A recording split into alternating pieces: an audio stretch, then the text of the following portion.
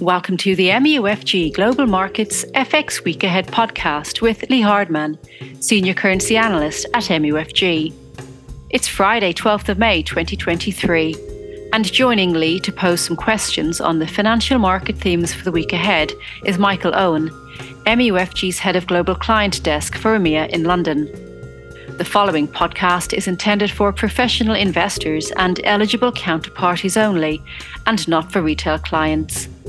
Any content should not be regarded as an offer to conduct investment business or an investment recommendation, but for information purposes only. Good afternoon, Lee. Hi, Michael. It's been a much better week for the US dollar this week. I looked and the dollar index up about 1% on the week. What do you think is behind this recent move?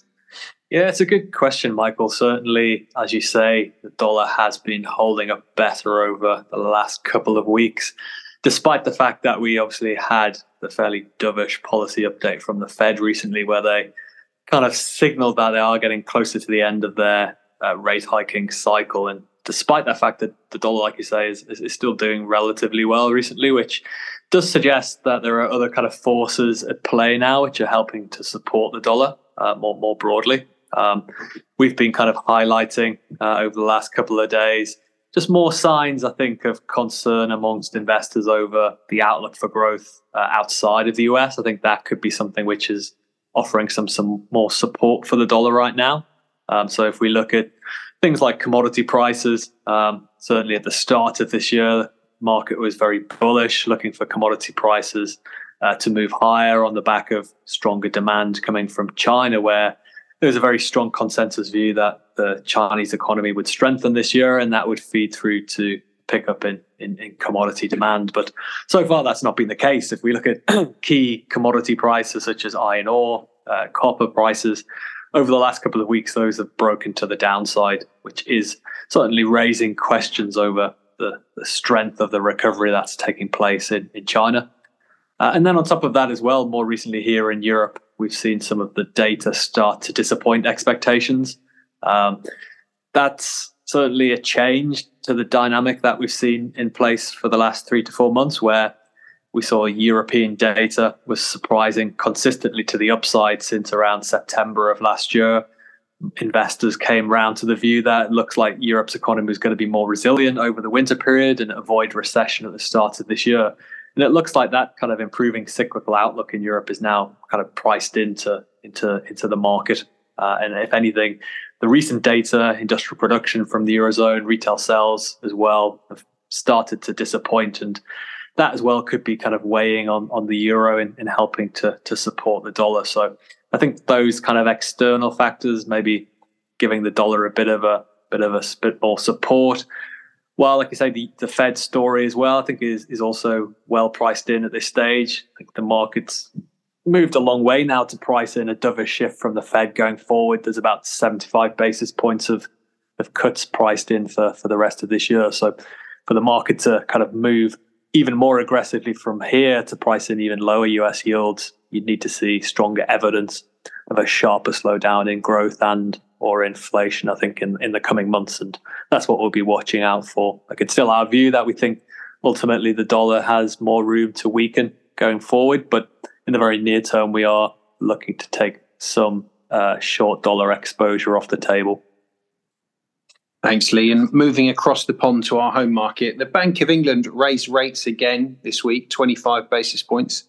Some revisions up in the GDP forecast as well. Has this policy update changed your outlook for the pound? Yeah, like you say, that was the main policy update this week, is from the Bank of England. And by and large, it was in line with our expectations. Bank of England delivering another 25 basis point rate hike.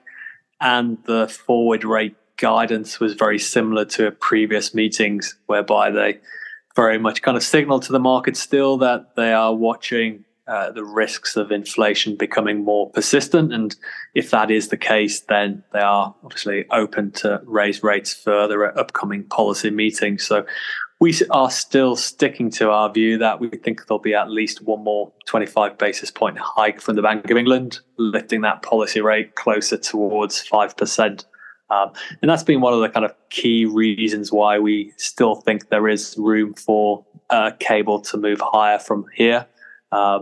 We still think we can get up closer towards the 130 level as the policy rate differential between the Bank of England and the Fed narrows further. Obviously, in the very short term, though, as we saw yesterday, that is to some extent already well priced into markets right now. We did see some pullback for the pound yesterday with cable dropping back towards the 125 level.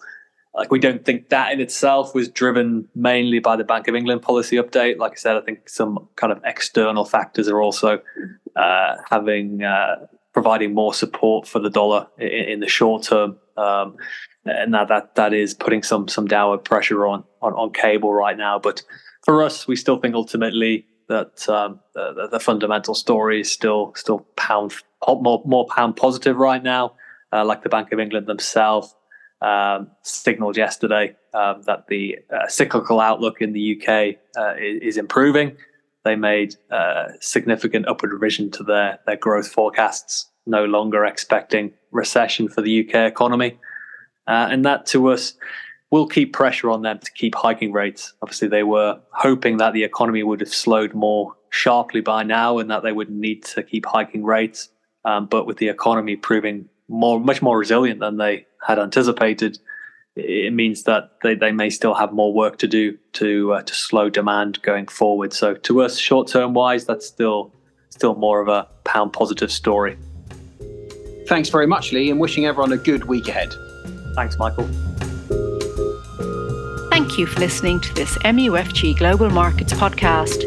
Rate, review and subscribe, and reach out to your MUFG sales rep for more information.